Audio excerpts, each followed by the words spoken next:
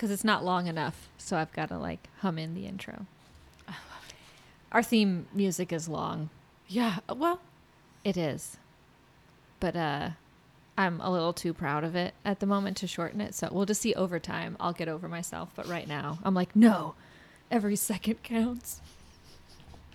Okay. Welcome to Breast Cancer is Boring. Today, we're talking food. food. Food, glorious food. Oh. What is it? Powdered potatoes and applesauce. Because that's all you can eat while you're on chemo. Right. Powdered potatoes, applesauce, Cheez-Its. You ate Cheez-Its? I ate Cheez-Its. It was one of the only pleasures in that like first 10 days after getting chemo each time. Wow. Cheez-Its and that company Honest Tea. Mm-hmm. I don't like tea, but they make like a sports drink that is like lemon Gatorade without all the sickly sweet like properties. Gotcha. And so I would have that, and then I would have my Cheez-Its. I think it was a combination of the texture of them and the taste and the fact that I never allowed myself to have Cheez-Its before. Okay. That it was lovely until it wasn't. Dun, dun, dun. Foreshadowing. So I thought we could start by talking about, because food in the discussion of cancer and what causes cancer and the reasons why for cancer, food plays such a prominent role for a lot of people, as evidenced by our book here, Sure. Beating Cancer with Nutrition, and all the things you see like on Facebook, and I'm sure Pinterest. My Pinterest feeds me all kinds of information about eat this if you have cancer, don't eat this or you'll get cancer. And I don't really think that I have the credentials necessary to dispel any of that. Not trying to give medical advice here, but I find it interesting to just know Yeah. the very different ways in which we all ate before we got cancer. Absolutely. And I don't see a consistent theme, but well, anyway. why don't you start by telling me about what the before? So, What was Jocelyn's diet prior to the cancer diagnosis? right. Well, I mean, for this, we're going to need to go all the way back to my childhood. Whoa. In a very because I think, what we eat as kids sets us up for adulthood. Of course. In terms of how we look at food and treat food. And I mean, I think there's a lot of evidence to suggest that. But growing up, we grew up on a farm predominantly. First, it was a hog farm. And then when I was about 6, we moved to like a little farmette. We had chickens. We had 2 huge vegetable gardens. We only ate meat from the chickens that we raised ourselves. They were free-range chickens, obviously. And then Farmer Dan was this guy who lived maybe like 5 miles away from us, and he had cattle and hogs and stuff like that. So we would get meat. We would buy our meat from him. So growing up, it was a lot of what we now know as organic, like food and free-range meats, and we weren't allowed to have things like boxed cereals. My mom made all of our bread. She ground all the wheat. She'd get wheat as like actual wheat. And then she had a flour mill that we plugged into the wall. We got our milk from Oberweis Dairy, which is still going strong in Illinois, at least. We went through a lot of milk. Big family, lots of milk. But the kind of milk that's like sold in glass bottles. Right. And I don't know. Looking back, I realize now how healthy it was and how little I appreciated it, because I would go to my friend's house and they would have packaged food, like food with a crinkly wrapper over it. And it always tasted so good. And cereal, oh my God. Every time I went over and they would be like, okay, what do you kids want for lunch? I'd be like, cereal. And they always thought I was such a big weirdo, but cereal tasted so good and it was crunchy. And of course it was like predominantly sugary, which we weren't allowed to have sugar either, but it was mostly just all stuff we grew, or, we shopped at the grocery store. We didn't grow everything. We're not a bunch of weirdos, but no, we weren't. I mean, that wasn't our whole life, like growing food and everything. Right. But that's just how it was. Like the idea of going through I think the first time I had McDonald's, I was probably 17 years old. And I realized like what that was, because I didn't cook. I've never cooked and I'm not good at it. So my diet was like a lot of sandwiches and a lot of mac and cheese from a box, which again, the first time I made mac and cheese from a box, I was babysitting and I was 15 years old and I did it all wrong. I think I put the butter in with the boiling water and with the noodles, and like, I don't know how you screw up boxed mac and cheese, but I did. So for the last, let's see, I've been married for 14 years now. And that entire time we've eaten very healthy. We've lived across the street from a Whole Foods for the last 8 years. That's not to say you can't get things from Whole Foods that are riddled with sugar and gluten and things like that. But, I mean, I predominantly eat home cooked meals that are cooked by my long suffering husband. And we don't eat fast food. I mean, every once in a while we would get Jimmy John's and that was like, ooh, big treat. I ate a salad every day for lunch. And that was mostly just so I could have a shit every day or 2 days, because I didn't realize growing up that it wasn't normal to go a whole week without pooping and then have it take like 30 minutes and be very painful. So I realized I may have an issue with constipation, but I knew that if I ate a salad for lunch every day, just pack it for your work, because you'll eat anything when you're at work. You're so damn hungry. So I literally was getting all the fruits and veggies. I mean, everything. So I wasn't like paleo or anything like that. I eat everything. I eat meat. I eat sugar. I'll have donuts and pie, but it's usually stuff that's homemade or not like a commercially sourced, I guess. I don't know if that's a term or not. But that's pretty much where I was. And that was just a little part of my shock at my diagnosis. Yeah, for sure. I want to hear about what kind of an eater you were before. Oh, as a kid?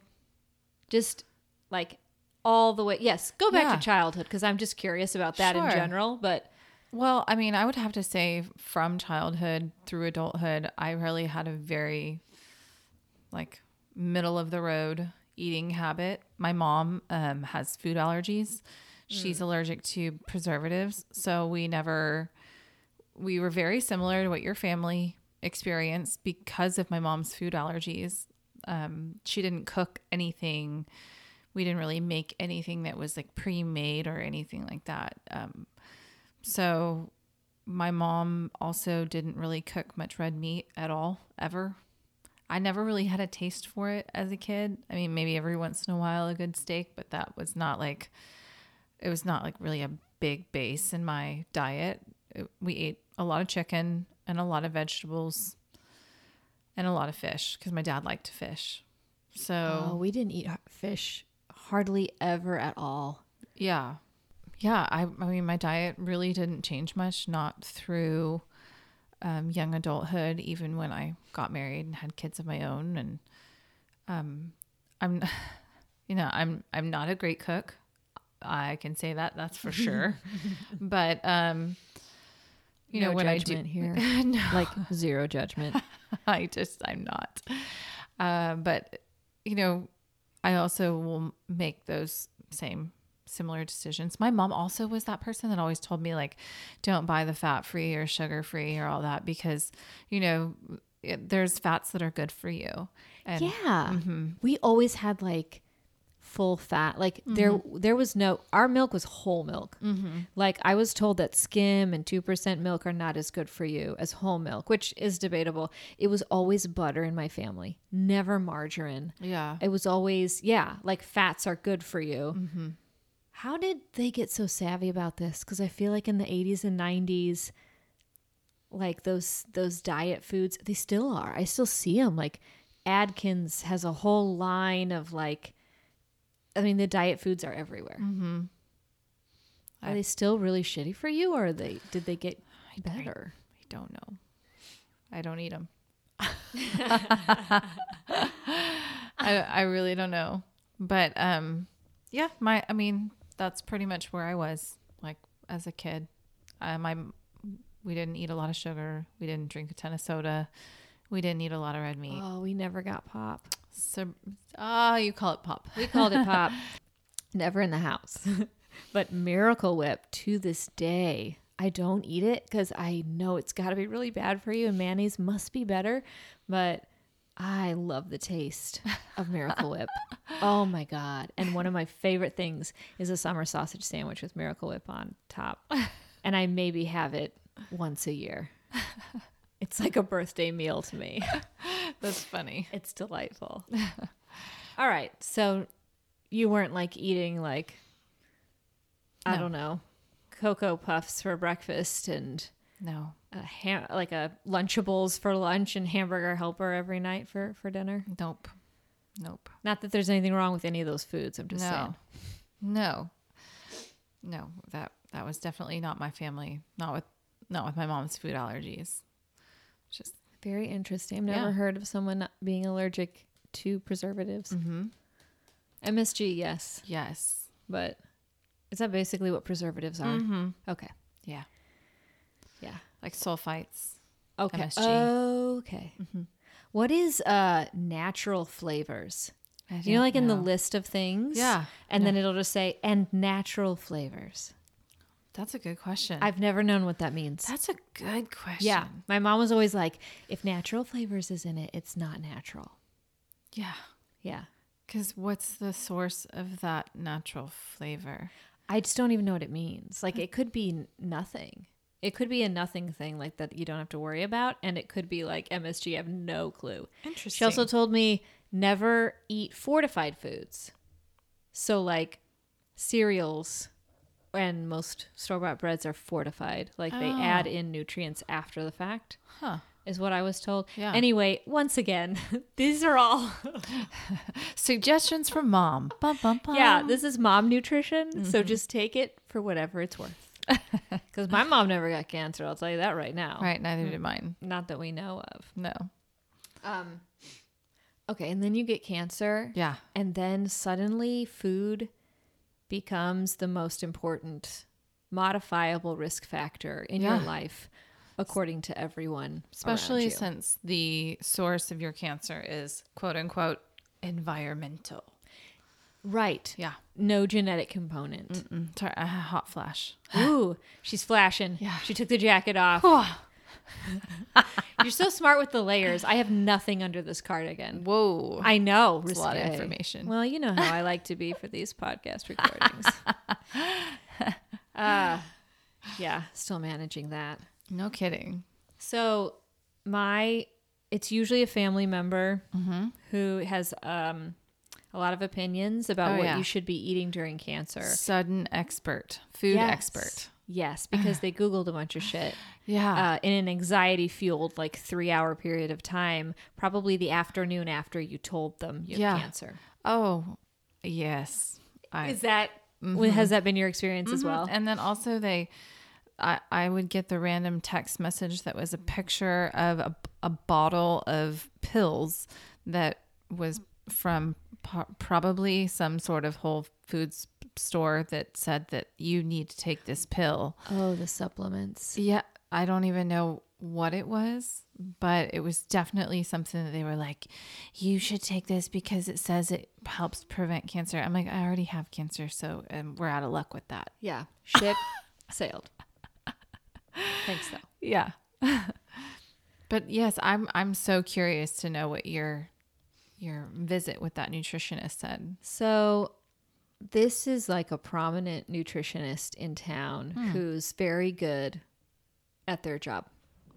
Very knowledgeable, very intense. I didn't know that beforehand. But my sister was like, she had gone to this nutritionist because she has some intolerances and some limitations and that she went to him for. And she had a really good experience. And so she really, really wanted him to see me. He used to work with an oncology group in town, and then he has since gone into his own practice. So I go to this nutritionist. It's like a couple weeks before I'm supposed to start chemo, I think, because there was like this interval of time where I was waiting on the operation to get my port, I think is why. And so I go to see him, and at the beginning, he's like, so I usually encourage people to record these conversations because I'm going to give you a lot of information and you're going to want to reference it later on. Oh. And I was like, well, that seems wise. Solid. So yeah, this was like an hour to an hour and a half consultation. Wow. And so I recorded it on my phone. Oh. Yeah. He also took notes for me. Whoa. While he was talking. He also sent me no less than 13 literature articles that he was referencing during our appointment. Dang. So this is like not a commentary on how thorough or knowledgeable or probably correct this person is. It's just, from my perspective, this was an overwhelming experience. Wow. I mean, I'm already overwhelmed just thinking about the fact that it was an hour and a half recording and it was also notated and you're supposed to like reference all these articles. Like, who has time for that? I don't know. It's definitely not me.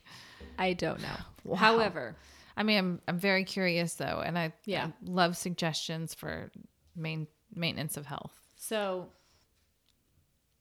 these are the 2 pages of notes that he took during this consultation, and there are 10 key points here. And again, this was a highly specialized plan, and this is not in any way a recommendation for anyone, whether you're, going through cancer or not. This just is what I have from my personal consultation with this nutritionist at this time, which was like a year ago. But he kind of went over my current state, like how many, I don't even know what that means anyway, he went over like my diagnosis: ductal carcinoma, RIPRA, stage 2B, triple positive. And then he went over the chemo I'd be getting, which was TCHP, that I'd be getting at times 6. And then I got Cinvanti and Aloxi beforehand for nausea, basically. So he said, okay, here's your plan. Number 1, an easy to digest diet. So he said no nuts, but I can have nut butters because they're all ground up. I guess it's more easy to digest. Eat every 2 to 3 hours in small amounts. No lunch meats, no leftovers over 48 hours, and sterile foods. So things that are cooked, have been frozen, or things that have been washed and peeled. Wow. Yeah. So it's like, okay. It's basically what we would recognize as a neutropenic diet. Right. Which is something I'm familiar with from having taught it to my cancer patients. However, there are a lot of studies coming out in the last 5 to 10 years that indicate that a neutropenic diet is maybe not necessary for people experiencing neutropenia. And there's one, and again, I don't have the name of this article, but you can probably find it. But they basically looked at the gut bacterial load of people who were neutropenic versus people who weren't. Wow. And people who followed a neutropenic diet and people who didn't, in both categories. And they didn't find a significant variance for either. So there's not a whole lot of actual researched evidence to recommend a neutropenic diet. So there's that. However, I was very focused on this diet plan. And then number 2 is exercise at least 3 times a day. What? Yeah. So That's I was the most astonishing one on there. Isn't it amazing? So I was instructed to do 10 minutes of exercise 3 times a day. So this would be things like taking stairs for 10 minutes. I was just going to say, is like sitting up in bed count as I know, exercise? Because that's pretty much Just like walking to and from the bathroom. Yeah, that constitute exercise. I think that counts because you do it a lot going through chemo, and it sure does take a lot of energy to get from the bed to the toilet, and to actually lower yourself onto the toilet I know. was really quite the lower body strength, the quad strength alone is pretty spectacular. Yeah. No, so after each workout, so after each 10-minute workout, I was to consume a liquid protein. So a liquid high in protein, so like a protein drink or something like that. Yeah.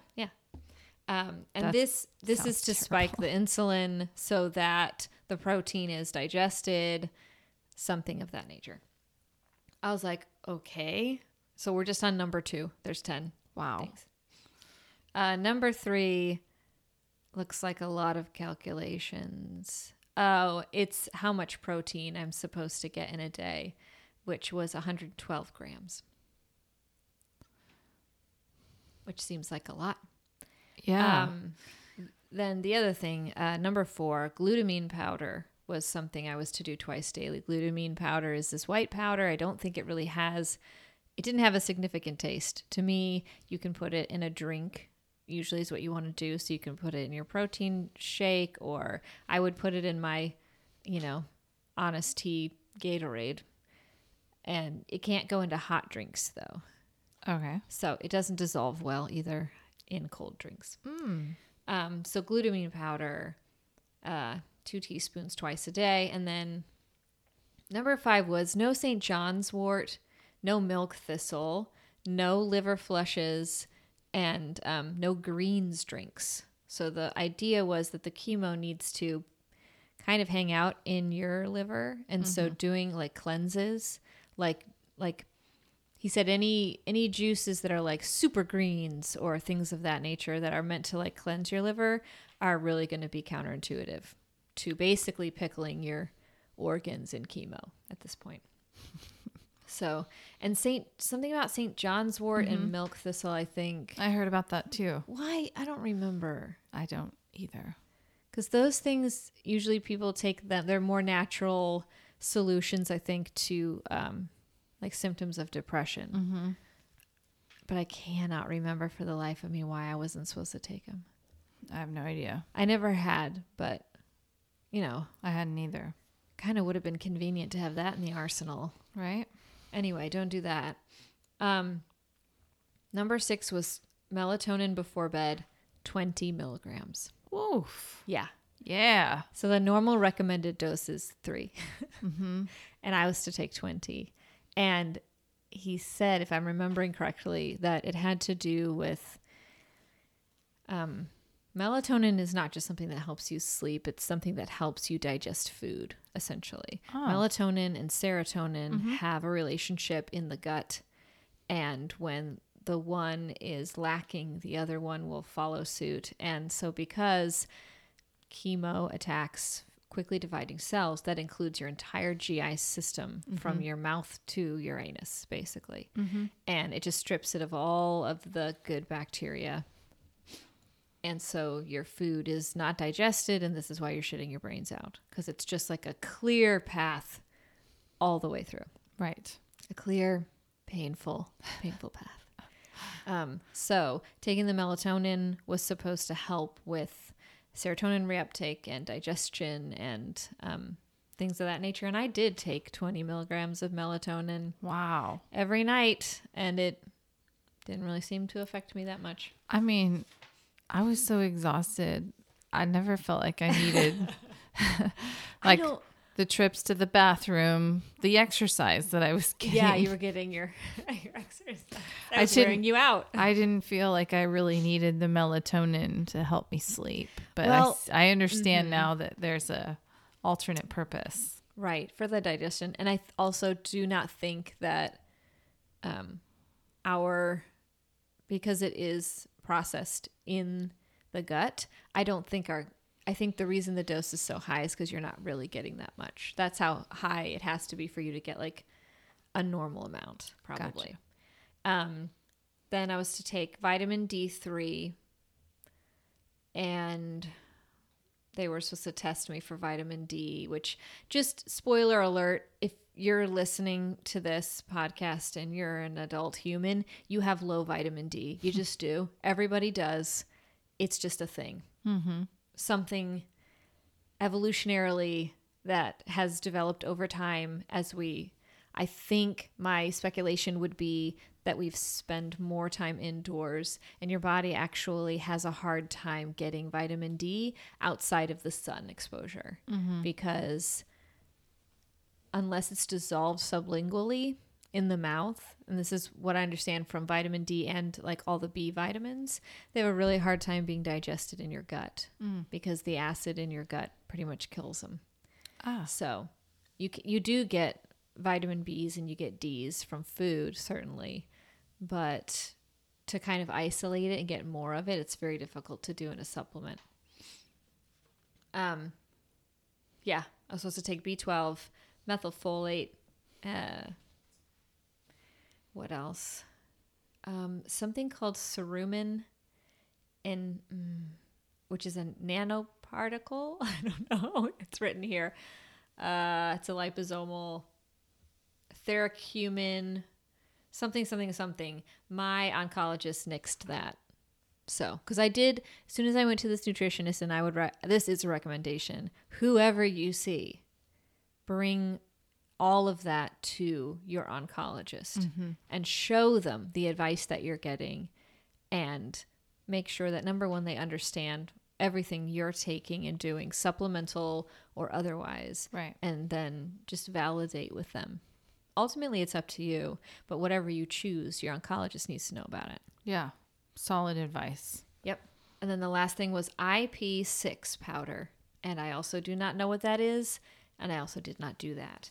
And let me tell you something. I followed this to a T for about the first 5 to 6 weeks. And then things changed.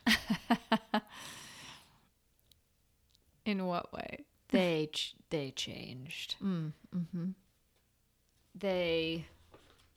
Look, at a certain point, you're just desperate to eat anything. Yeah.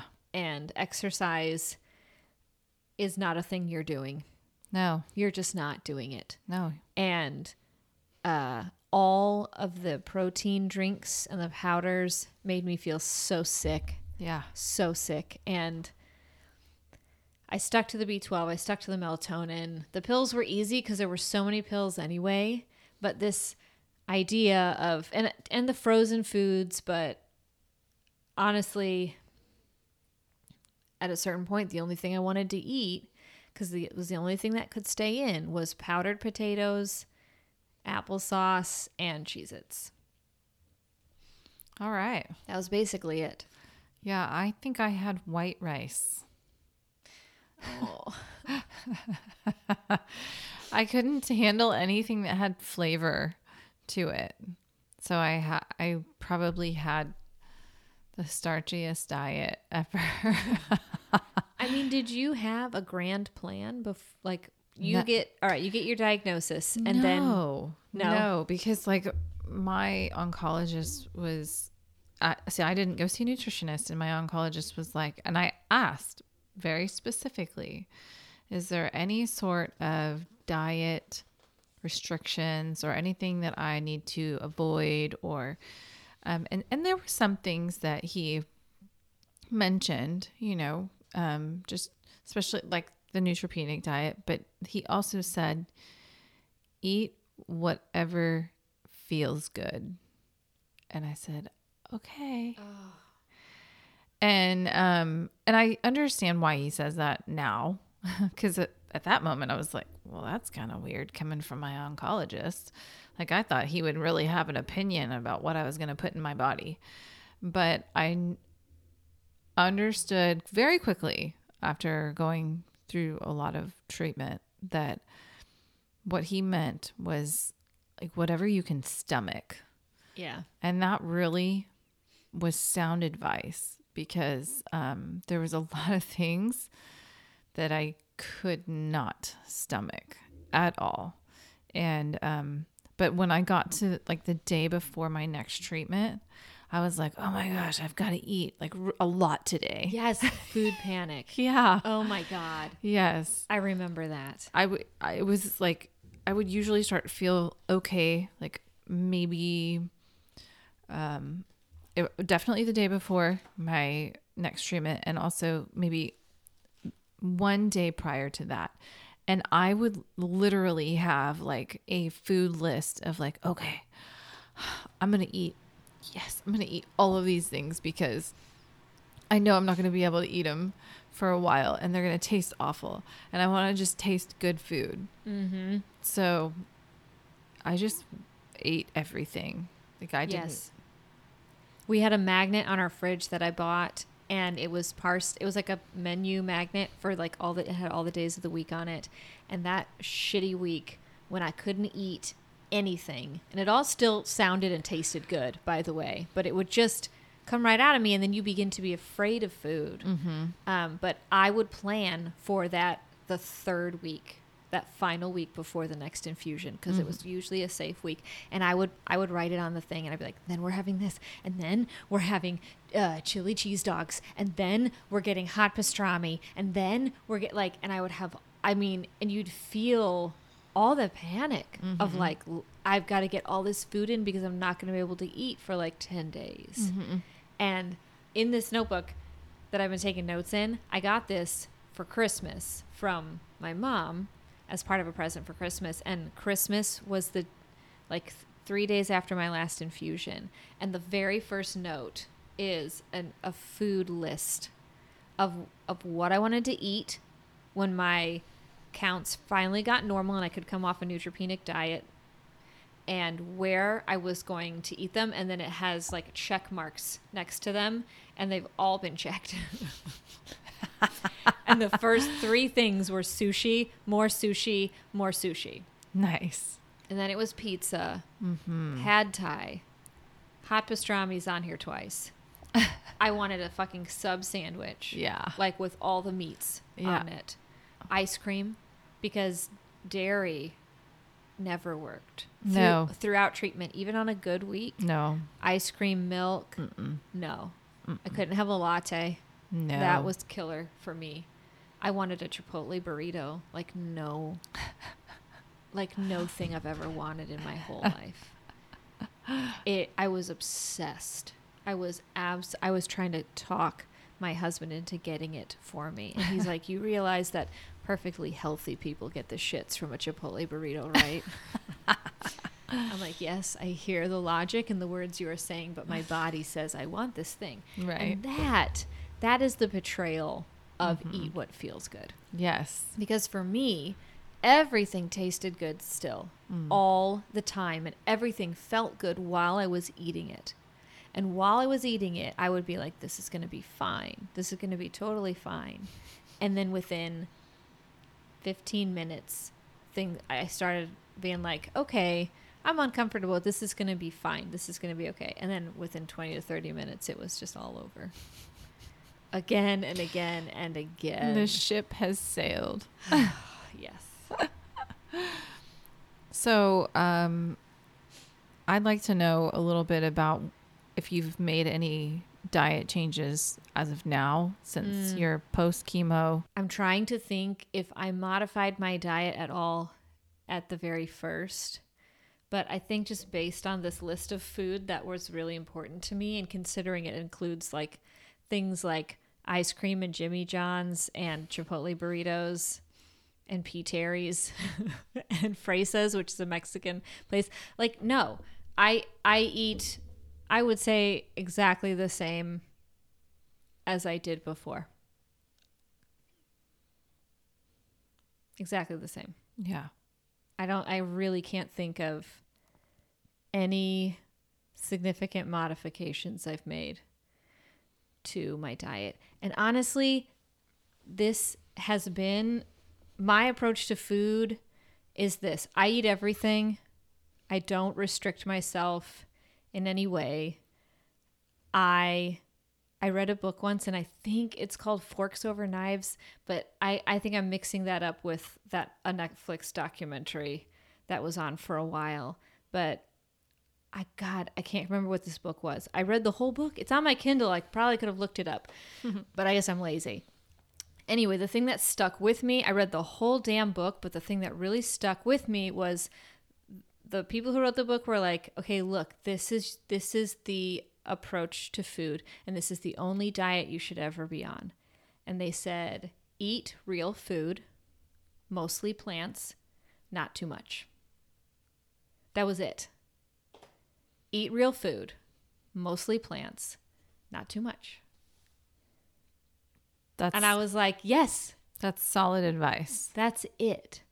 The book then goes into what is real food, what is not real food, and what encompasses like plants and how to balance that out. So it's obviously more complex than those 3 statements, but that's it for me. Mm-hmm.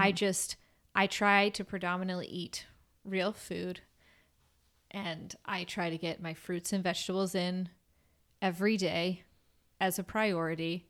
And then I try to not eat too much of it. And every once in a while, when I have to go to Target, I will go to Donut Taco Palace on my way, and we will get a donut. Yeah. And a breakfast taco of questionable quality. Mm-hmm. But it does taste really good. Nice. So, no, I'm going to live my life, and I don't know. That's not advice. That's what I'm doing. Right. That's good. If someone makes me a pie, I'm going to eat it. And I will always choose a homemade cake over a sheet cake, even though those H-E-B sheet cakes are delicious. Agreed. Nice. I don't know. What have you changed? Only a little. I'm trying to slowly eliminate animal protein. What is that for? Well, I gotta say, I love animal proteins, but there are times when I'm eating meat and I suddenly become grossed out by it. Mm-hmm. And it happens a lot with chicken, less with steak, because oh my God, I have like a love affair with steak. I love it. I do love it.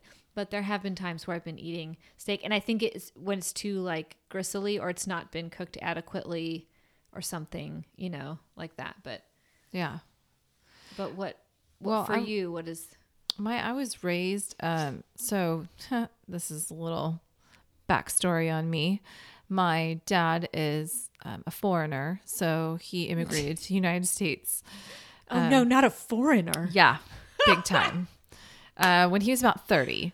So my dad was raised under the religion of Islam, so we're Muslim. But my mom, she was Christian. And so they raised us with both religions and just pieces of both. Why is my reaction like, oh, like I want to see the movie of your parents meeting and falling in love and having I want to watch that. I think my dad, kind of came to the United States, not just to like better his life, but also I think it was just to broaden his scope, because the place where, and we still have a house overseas where my dad's from. Where's your dad from? Is it Lebanon? Yeah, he's from Lebanon. And we have a little village, and he was born there, and our house is there now. And I think that, they just wanted more. And Lebanon's a tiny country, and I just wanted more opportunity. And he's very open-minded. So him marrying an American, white girl Christian, like that was, at first it was frowned on upon my dad's father. But eventually my dad's father fell in love with my mom just probably more than he really loved his own son. He just loved my mom. Anyways, long story short, we never ate pork at home. So we started off, and I am not particularly religious. I'm so sorry for anyone who out there who is. That's just my particular, Same. that's just me. And, but we're not going to get into that here. Just, Oh God. Just- Can you imagine? no, we were, but we just didn't eat pork. So that was a part of growing up. And that was just something that I accepted. I didn't even ask questions about it because I don't even think I knew what pork was or why somebody would eat a pig. I don't know. Cause I don't know, going away from that. So I've continued that into my adulthood. Just, that's the way I was raised. A lot of people do things like that. And, but I've also backed away from red meat. So I don't eat it anymore. And I never ate a lot of it in the first place. So that wasn't really like a big loss for me. And I prefer a good eggplant, over eating meat anyways. So, and I'm working slowly on removing chicken. And I'm not a huge chicken eater either. Sometimes I'm eating it depending on how it's cooked. Mm-hmm. It super grosses me out.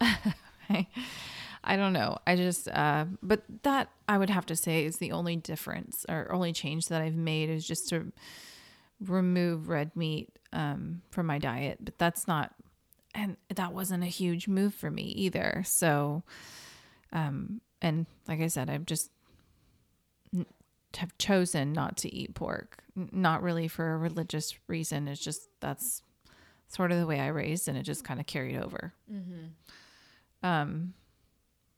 But I do try to explore some new fruits and vegetables that I hadn't eaten before or was less familiar with. And, there's one in particular that I hear so much about, and I don't even know I think all fruits and vegetables are generally probably pretty good for you. They all contain really good things. Yeah. But there's just been a lot of hype around things like jackfruit. Like what, huh? Like jackfruit. Jackfruit? Oh, you haven't heard. What is jackfruit? Oh, I'm sure it's in that book of yours over there about healing cancer or beating cancer with nutrition. Oh God, I wonder if it's under the list of fruits we're supposed to eat. But I do have to say that I have increased lemon in my diet. I have a lot more lemon than I used to. Why lemon? I mean, I've heard from probably Instagram that it's good for like digestion and your skin and stuff. Is that? Maybe it's just because I have a taste for it now. I don't know. I'm not really sure. I just, I don't know. I like those fancy waters that, they put like cucumber and lemon in, and I'm like, oh, that looks really good. So now I've adopted that. But other than that, I haven't done anything major. I mean, I'd love to learn how to like cook tofu. I don't know how to do that. That's another thing that when it's done really well is delicious. Yes. And when it's not done well is super one of the most gross things ever. Mm-hmm. And too many times I've been tricked to believe that what I was looking at was cubes of cheese, yummy, yummy, flavorful cheese in like a mix. And then I bite into it and quickly realize it's a cube of unflavored and ill-textured soy. Ooh. And it's just such a disappointment. Yeah. I am a big fan of mushrooms, like portobello mushrooms, huge fan. Okay, something that has changed since chemo is mushrooms. I will eat them now. Nice. Yeah, I guess I decided that there's no reason for me to dislike vegetables. And so whatever vegetable I have taken issue with previously needed to be resolved. And I can tell you that the way that's been successful for me to incorporate vegetables into my diet that I previously would not eat is to just put them on pizza to start out with. Okay. So like, and don't eliminate what you had been getting on your pizza. So for me, pepperoni and sausage is what I like on my pizza because, oh my God, who doesn't? I mean, you probably don't prefer that, but so I would just very casually just start ordering mushrooms in it. Or when Sean made it and he used to only put mushrooms and olives on his half. And I was like, no, put mushrooms on all of them. Olives will address in future because I still can't do it with the olives. Yeah. Olives just taste disgusting to me, but mushrooms I prioritized. Then I started slipping it like in other things that are predominantly just cheese with some kind of bread or egg carrier. So like omelets is an easy place to shove vegetables that you're not really keen on, but it's surrounded by cheese and egg and salsa and like good stuff. So that's been like the gateway for me. Nice. And now I can eat mushrooms in most anything and it doesn't turn me off. Awesome. Yeah. Good for you. Good for me. Good for mushrooms. I mean, Right. yeah. I don't know. I guess subtle. I maybe I'm more aware of food than I was before. I don't even do the grocery shopping, Yeah. to be perfectly honest. You don't. No. I wish Sean I didn't. completely owns the entire production of food for our household. Lucky. Thank you. Yes, I agree. I'll Yeah. get text messages like, what would you like for dinner tonight? Or like, put on the grocery list what you'd like because I'm going, this afternoon after work or whatever. Yeah, it's kind of great. Whereas my questions to him are like, where would you go? Where do you want to go on vacation a year from now? Because that's my job. The general like financial stability of our household is my responsibility. That's heavy. It's all shared. Like today, so proud of myself. Today, I went and I don't make breakfast, but I went to, our sweet little coffee shop across the street and I got us some croissants and Nice. some coffees. So I did breakfast. You did. Yes. Good for you. Thank you. I felt pretty proud of myself. Yeah. I supplied food for my man. That felt good. Yeah. Don't need to do it again, but it was great. But occasionally I can be counted on to bring food home, like in a pinch.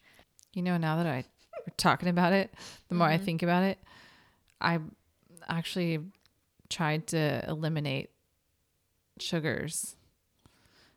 Not all sugars. Yeah. But, there's just some things that, just a reduction in sugars. Even carbs, I kind of pulled back on a little bit, but not eliminating, just kind of watching it. Now, the bagel that I had before I came here it's not part of that, actually. Okay, but it's the weekend, baby. Yeah. And I Bagels do, are for weekends only. absolutely. And I do think that just like what you said, you want to just live. And that's why whenever I'm approached in a special situation, going out to dinner or whatever, I don't restrict. I just kind of do. I do whatever feels right. And if, a steak and potatoes sounds right, then that's what I'm going to eat. That's not very common for me, but if it did, that's what I would eat. But that would be on an occasion and certainly not the norm. I would say I go for vegetarian options now, and it feels like I do it more than I did previous. I am aware of if I've gone, like I suddenly became aware of my need for sugar.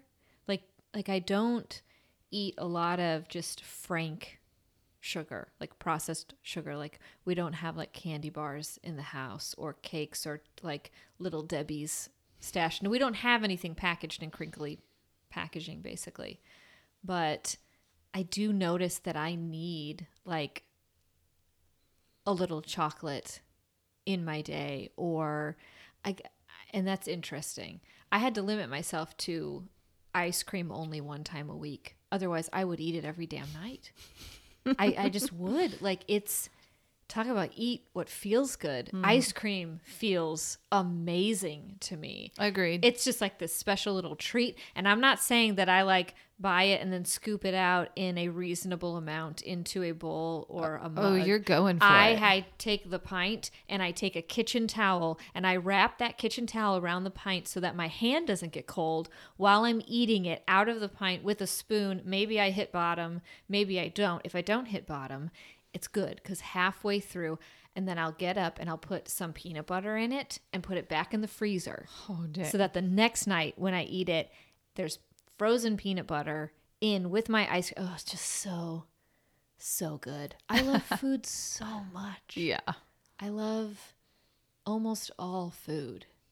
It's a beautiful thing. It's so much a part of what we do. It's so much a part of our socialization. Yeah. That to arbitrarily eliminate things or eliminate possibilities from your diet can have a huge impact Yeah. on your life. So just like, I highly don't recommend to just remove things completely and quickly. You know, if you have a goal and want to do it, awesome. And just do it baby steps. I feel like you almost shock yourself, especially if those things are your norm. You know, I mean, I think that that's really the best way to go. And definitely like when you're coming out of chemo and you're going suddenly back to this bizarre norm that you're having to figure out again, because life after chemo is not normal at all. Mm-mm. And your feelings of being a cancer patient don't go away. And even though your hair grows back and you finally can, you know, not have to use the bathroom every 15 minutes and you can walk on your own without a walker. oh my God. But at the same time, it's funny how those things do go away, but the impression that cancer leaves on you as a person on the inside will always be there. And it's really good to kind of feel yourself out and see where you want to go. And if you don't want to make any changes, don't make any changes. That's up to you. You know, you're definitely in control of your own destiny. But if you do decide, you know, make those decisions for a good reason and make it a personal reason, or because you want to, not because somebody told you to do it. I think that that's always like really easier way of going about it. And it's also less hard on your soul. Yes. I think making decisions out of fear, I don't know that that's ever really worked out for me in my life. And fear is important.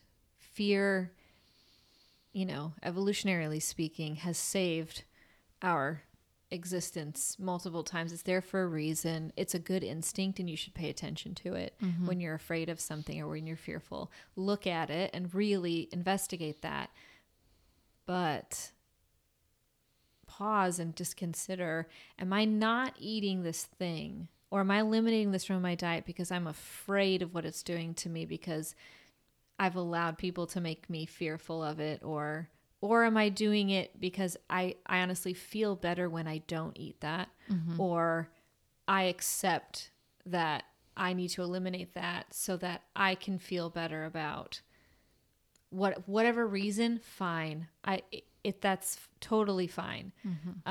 You don't need to justify it to anybody, but just don't. I mean, there's so much fear in being where we're at in the treatment phase or post-treatment. Like that fear that you develop after your diagnosis, that just such a raw it's like a new relationship with death. I never thought about my own death as much as I do now. Oh, me too. And that's a whole other thing that we are definitely going to talk about, but I can't let that image and that fear override my day-to-day life. Yeah. Because that, I think, is its own... Look, stress is a killer, too.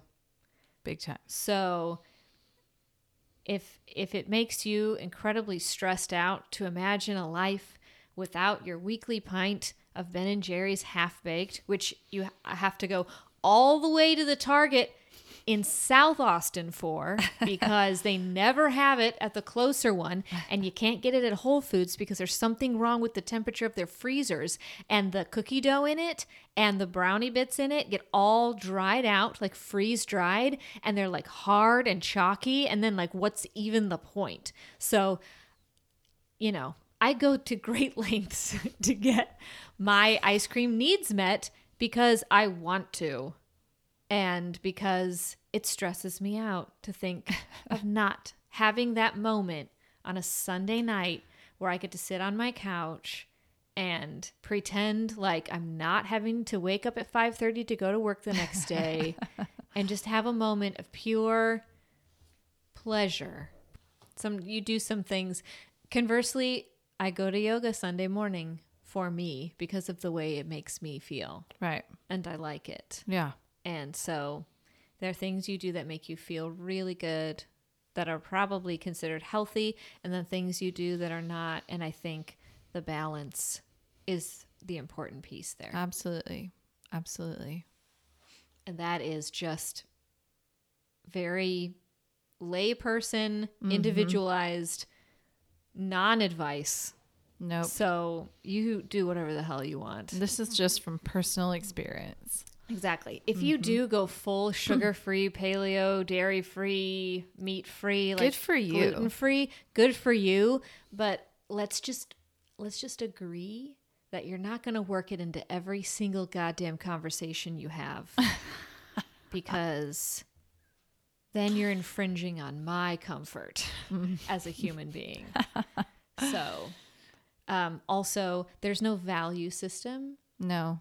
Here. There's no value system. People who have McDonald's for lunch every day because they live in a food desert and it's the only thing they can afford, or it simply tastes good to them and it's part of their habit, they're not less valuable as people than those who don't eat meat or sugar, and the shaming around that needs to stop. Absolutely. These are just choices people are making. Absolutely. Just a choice. The things that lead us to make the choices we make are far too complex for us to just look at someone and decide for them what those reasons are. So stop doing that. Yeah. That's ugly. I'm going to try to stop doing that too. Good idea. To the extent that I think we all do that to people for varying reasons. Right. That's something I'm more aware of too. Boom. Closing remarks or any food that you feel deserves an honorable mention? I would just say that during treatment, take care of yourself, and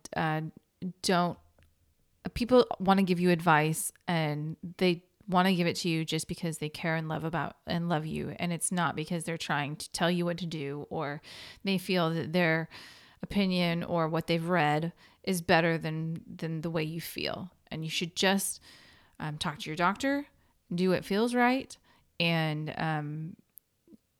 oddly enough, go with your gut, No. which is funny to say during No pun chemo. intended. Right. But if your gut says, hey, I'm okay with that food during treatment, then you should eat that food, because you really have to stay healthy and, be able to get through it, which you will, and just fight through that phase. Mm-hmm. That's all I have to say. Good. Eat what feels good. And then if you shit your brains out after, just consider whether or not it was worth it, because maybe it was. There were a few times that it was. So just think about that. And if you're done shitting your brains out, may I recommend applesauce, powdered potatoes, Cheez-Its, and Cheerios. Plain Cheerios. Yeah, I did do plain Cheerios. That those almost never failed me. Yeah. So Even though there's all that stigma about what's in plain Cheerios. oh You my can God. do the organic kind. You can just whatever floats your boat. Look, here's the deal. And people are going to shame you for eating processed foods while you're getting cancer treatment. They absolutely will. But you know what? During active chemotherapy is not the time Nope. to go to a plant-based diet. That shit will rip you a new one. Yeah. So you eat whatever you want because you are literally getting poison pumped through your veins. And it is coating the inside of every organ that you have. So adding a little bit of high fructose corn syrup on top of that is really, it's just fine. yeah.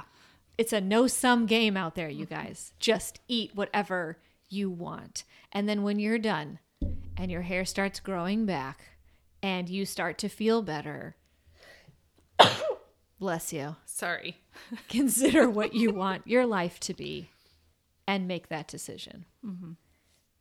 Because I am highly suspicious of anyone that tells you that you shouldn't eat this, or that because you'll get cancer again. Right. I would just have a questioning attitude about that.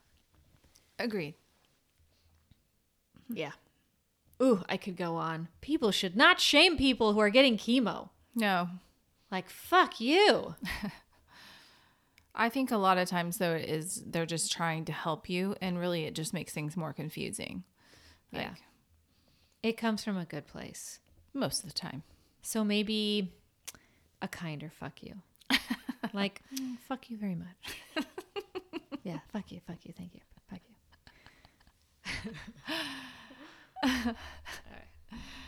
Okay. We'll just end with that. That was Breast Cancer is Boring with the amazing Jocelyn and Lauren. The amazing Lauren. The parent to 2 small children, Lauren. Dun dun dun. Which, God, I can't. No, I can't. Next time. Yeah. On a terrifying episode.